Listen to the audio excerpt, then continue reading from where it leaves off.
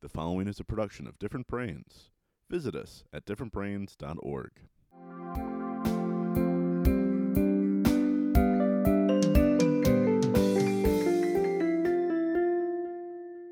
Hi, I'm Dr. Hackie Reitman. Welcome to another episode of Exploring Different Brains. Today's a big thrill for me because we're getting to interview Dr. Mark Goulston, a former classmate of mine, who you're going to hear all of the great things he's doing. And we have a similar hero in mind that you're going to hear about also.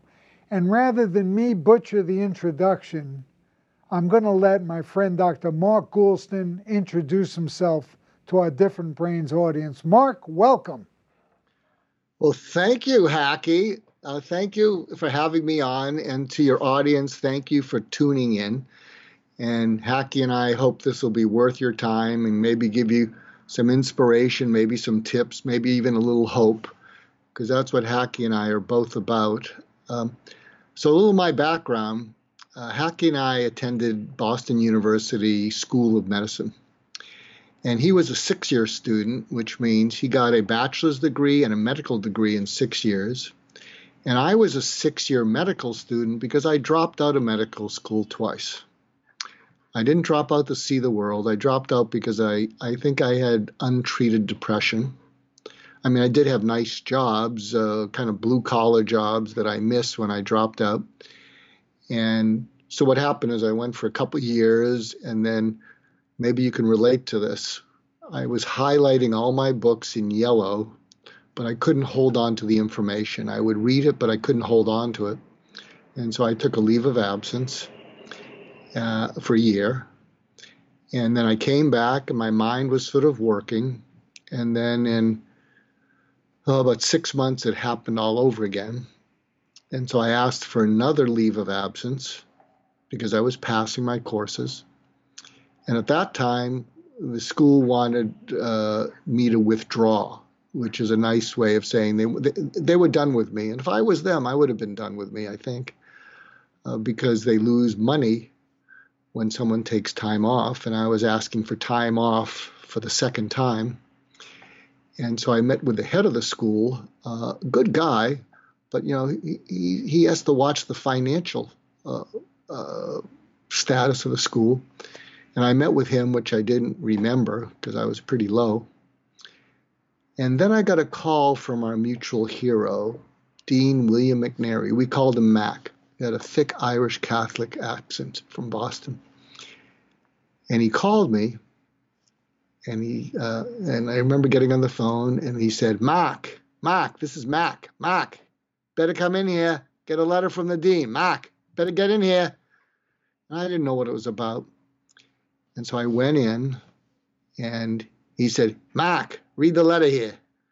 So there's a letter from the dean, Ephraim Friedman, and it said, I've met with Mr. Goulston. We talked about another career, and I'm advising the promotions committee that he be asked to withdraw, because, as I said, they were losing money, and I can understand that. And I was at a low point. I come from a family in which, not unusual, where you're only worth what you do in the world. And if you don't do anything in the world, you're not worth anything. So maybe some of you can relate to that. And so I said, what does this mean? And Dean McNary said, Mac, you've been kicked out. And I'll try and recreate it because I'm looking right into that green dot. And when he said that, I felt like I'd been shot. I mean, I just looked down like that. And I'm not a very spiritual person, but I remember something was wet on my cheek, and I thought I was bleeding. I looked at my hands like this, and it was tears. And it felt like a gunshot wound, and I know what that feels like because I had a perforated colon about 10 years ago, and I almost died, and it just kicked everything out of me.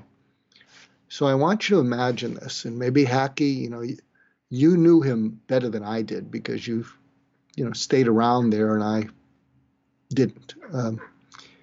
And so he said to me, so there I am at a low point, thinking that you know, I'm gone. And he said, Mark, you didn't screw up because you're passing everything, but you are screwed up.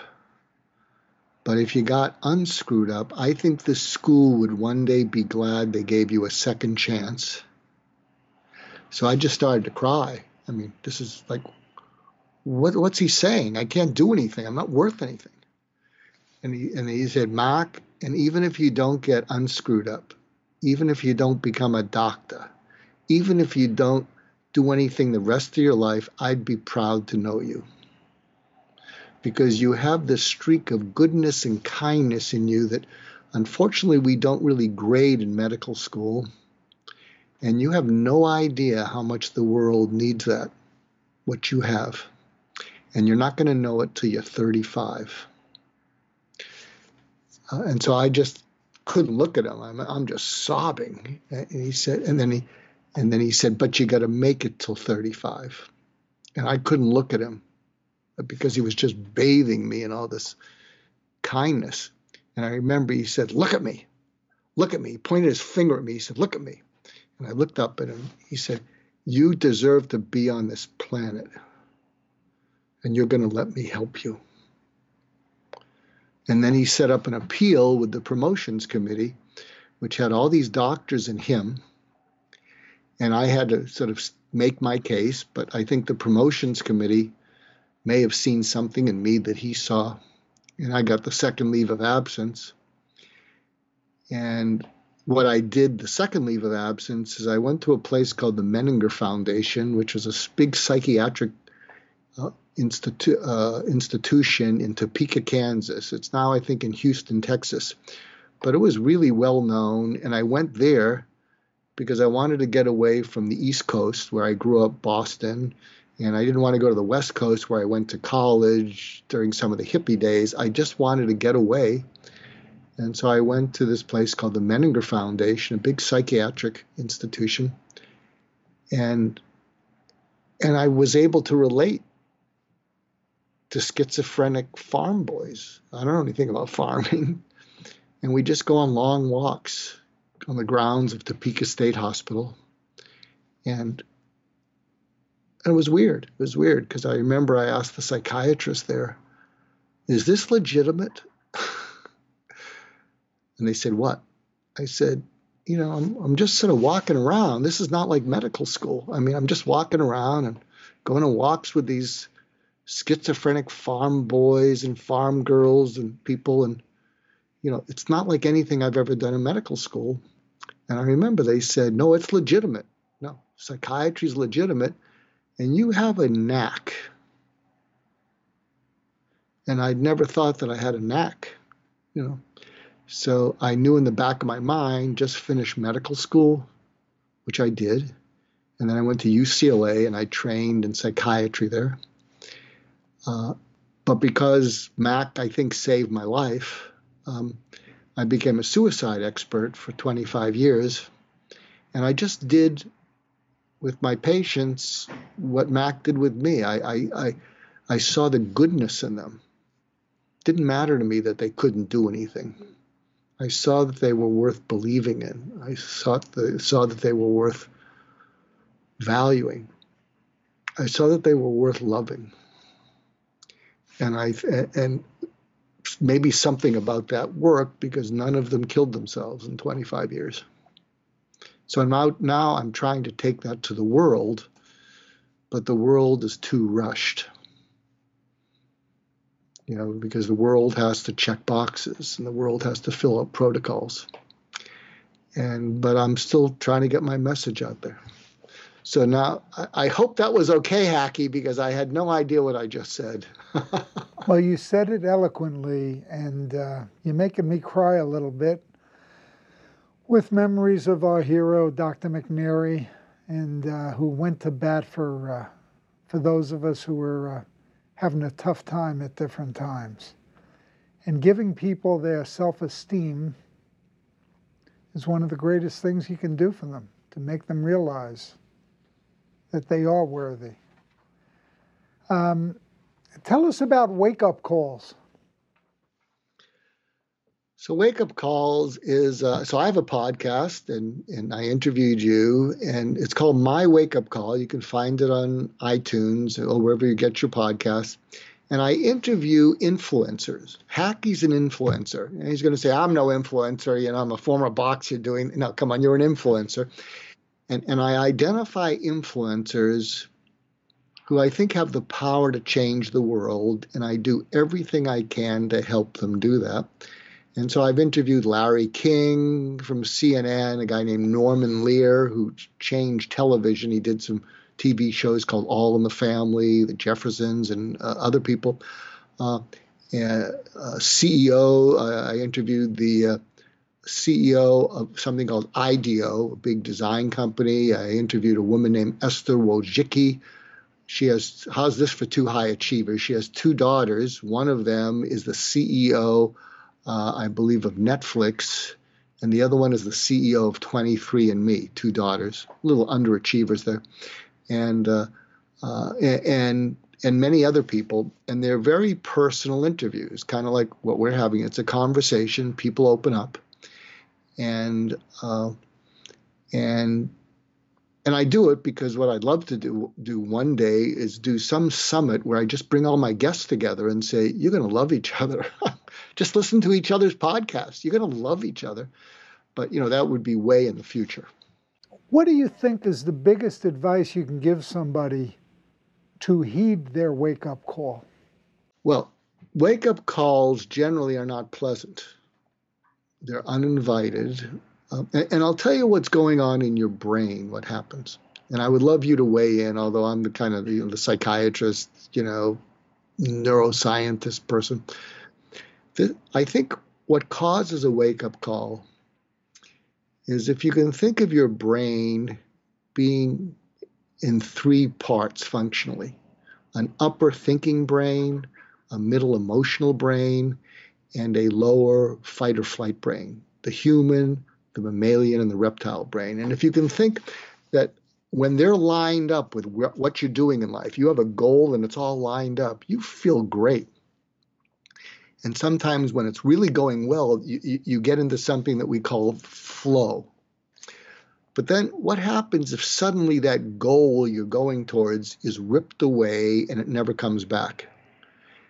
It's kind of like that goal is like the bracelet holding your brain together. And when you whip away that bracelet, all those three parts of your brain want to fall apart.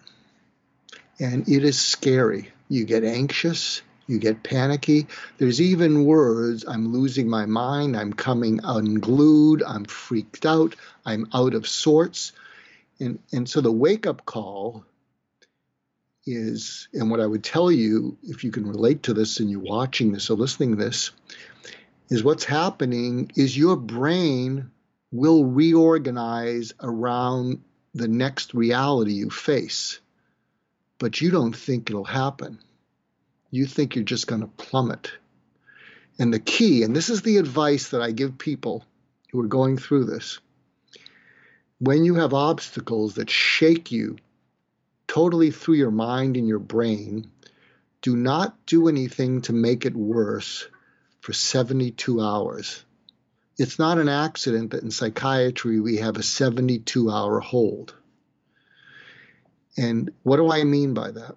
A lot of times when you feel your brain and mind is coming apart, you do desperate things because it's so awful.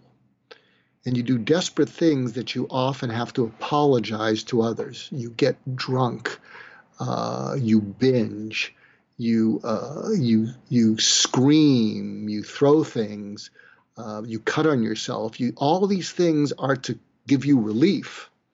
But the problem is if you do any of them,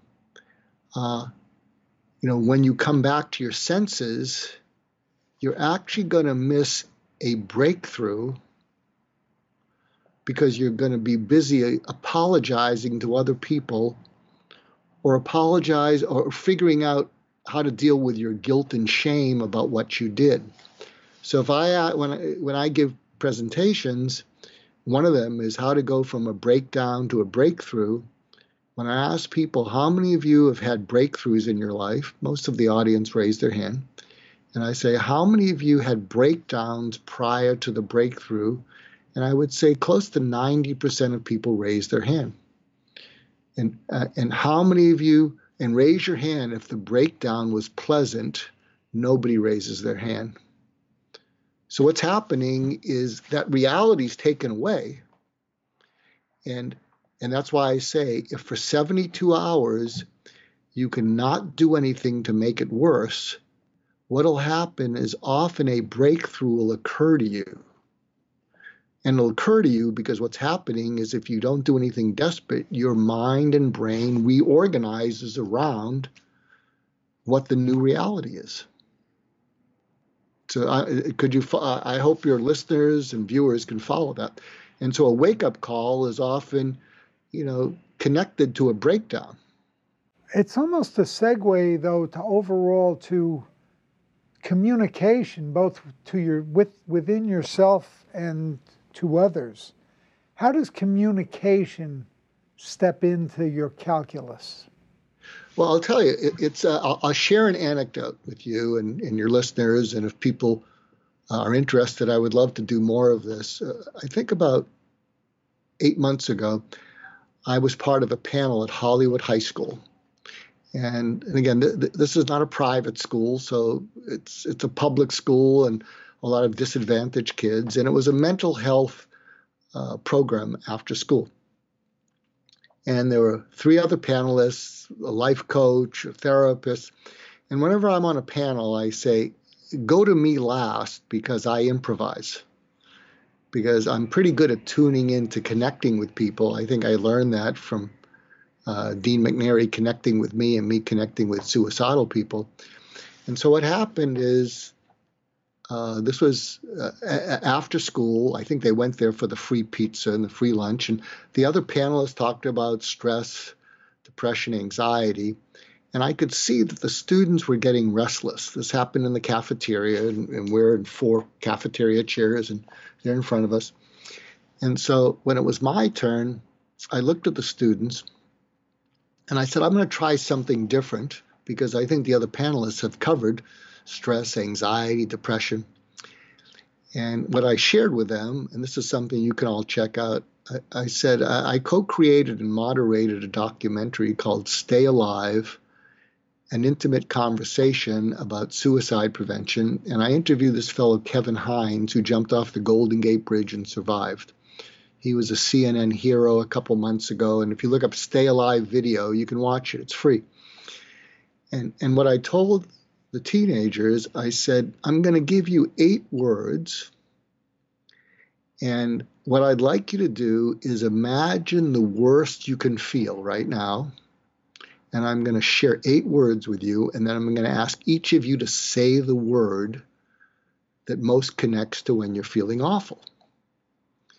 And so here are the 8 words. And when I said it, I changed my tone from the tone I'm using with you now into an inviting kind of tone.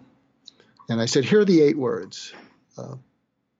Anxious, depressed, afraid, angry, ashamed, alone, lonely, tired. And so one by one, I want you to picture this, they each said the word. And there were some facilitators behind them, and afterwards they said, it was amazing what happened to all those students, because he was watching them from their backs. He said when they were on the spot to come up with the word, they were a little uptight, but then when they said the word, it's like they exhaled. Alone, afraid. He said it was unbelievable. They just got a little uptight being on the spot, and then they relaxed because they connected emotionally with that feeling and me and the community. And I asked them, how did that feel? And they all said, it felt great. I said, well, why? And they said, I felt less alone. I felt relief. I felt calmer. I said, did you judge anyone when they picked your word? I mean, they're saying things that are kind of tough words. And everyone said, no, I felt closer to them. And then I gave them a homework assignment. I said, as teenagers, there's 4 emotions that you live with: excitement, boredom, fear, and anger. That's your life. Excitement, boredom, fear, and anger. I want you to write down those 8 words. And when you're trying to reach a person, one of your friends, who's stuck, you can say, and they may not want to talk about it, I'm fine. And so if you're a parent listening in, you can try this with your teenager or young adult that you're worried with, even your spouse. And even if someone says, I'm fine, what you say is, yeah, I know you're fine, 8 words. And they're going to say, what? Yeah, I know you're fine, 8 words. They're going to say, what? Say, I'm going to run 8 words by you, just pick one. And then you say the 8 words. And when I did it with Kevin Hines in the documentary, and when I've done this with people who are depressed or suicidal, I say, pick one, I think you know the response. And this is what Kevin did in the documentary. He smiled and he cocked his head and he said, all of them. And he felt relief. And I said, good, pick one. So I don't know if you're tracking with this, Hacky, but it's a way of going in, giving people the word to say and feel with you, and then you take it in so they feel less alone. And this is what's happening inside their brain. When people are stressed out, they have high cortisol. And what happens with high cortisol, it stimulates something in our middle brain called an amygdala. And it triggers the amygdala to shunt the blood away from our upper thinking brain to our lower survival brain. And that's called an amygdala hijack. And so high stress equals high cortisol equals amygdala hijack equals you can't think. And what people don't know, and you can check this up online, oxytocin, which is the bonding hormone, pitocine's another word, it's what causes mothers to bond to their infants even when their infants are yelling 24/7. And oxytocin is kind of the antidote to high cortisol. And so what happened with these kids is they felt, they remembered an awful time, highly stressed out, and then they expressed what they felt. They were accepted by everybody, accepted by me, understood. They weren't lectured. They weren't given advice or solutions. Their oxytocin went up through the roof. Their cortisol went down. And when oxytocin goes up, the amygdala calms down and the blood flow goes from our lower brain to our upper brain, and so we can think again. And that's when you can have a conversation with people. And you can't get any of that alone. That's right.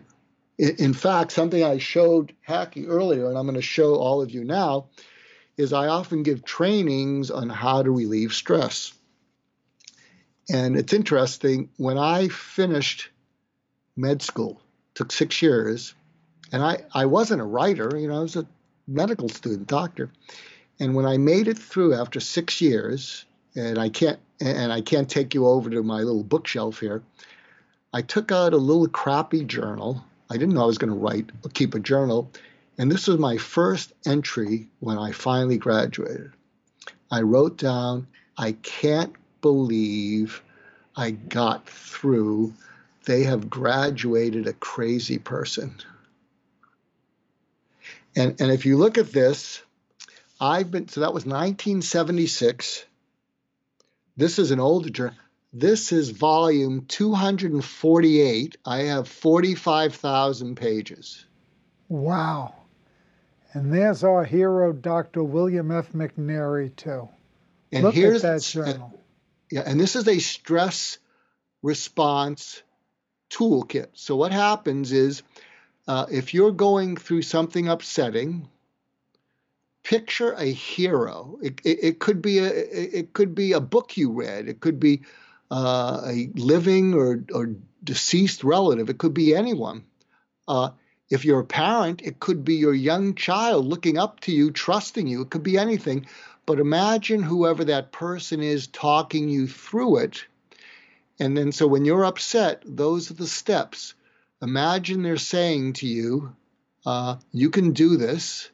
You put down the day and time of whatever you were upset about, and then you write in what just happened, and you write a couple sentences. What did you think? What did you feel? What did it make you want to do? Well, what does it make you want to do? That's the key part, because that's your impulse. So your impulse might be, what it makes me want to do is just give up. What it makes me want to do is go out and get drunk. And so imagine that person then saying to you, breathe. What would be a better thing to do? Why that?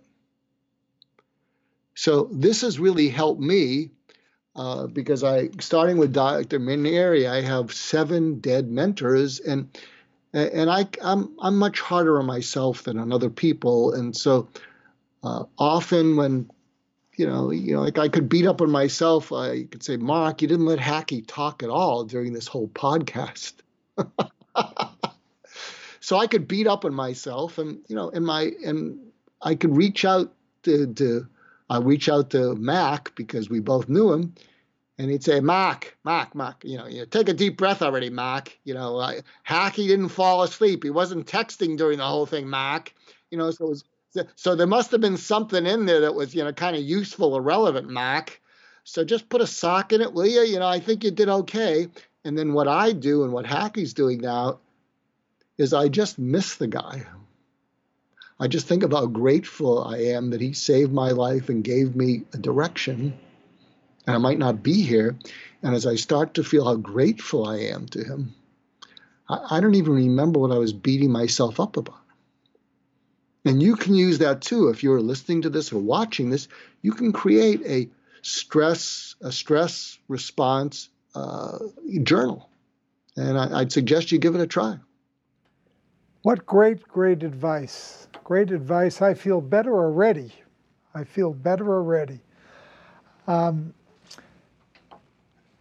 can't thank you enough for being with us today, Mark. This is just great. Where can our audience learn more about you and more about what you've spoken about today? Well, if you can find me on LinkedIn, because what I'm currently doing, my latest profile, and I might not change it before this goes up, but what I really do is I'm an advisor to global influencers. So at this stage of my life, I'm reaching out to top companies, and I'm reaching out to them because I think they can change the world, and I'm doing my best to make sure they change the world for the better. And so if you go to LinkedIn, you'll find a whole bunch of stuff. I have a website at markgoulston.com, markgoulston.com. And I hope you'll check out my Wake Up Call. That's the podcast. And Hackey's interview will go up shortly. And if you do a Google search on me, you'll find all kinds of other stuff. But I don't even know what's up there. But most of it's okay. And what about the books? The books, go to Amazon.com. Yeah, I'll show you a couple. This was the first book I ever wrote, called Get Out of Your Own Way. It became a bestseller, and it actually found its way into prisons and jails. So I did a podcast that ended a year ago called Prison Letters, because I've been getting prison letters from inmates who found this book in prisons and jails for 22 years. And I read the letters. You can still find it, Prison Letters with Dr. Mark Goulston. I read their letters, and it's not a conversation because they're in prison or jail. And I try to drill down into their mind. And more recently, then another book I wrote was Post-Traumatic Stress Disorder for Dummies. So I know a little bit about trauma. And but the book that I'm most known for is this one called Just Listen. And I'm humbled by it because it became the top book on listening in the world. It's in 23 languages. I've spoken in Moscow twice, recently a couple months ago with a Nobel Prize winner, because it's I have 4 bestsellers in the Russian editions, and one of them was Just Listen. So that's more than enough you need to know about me.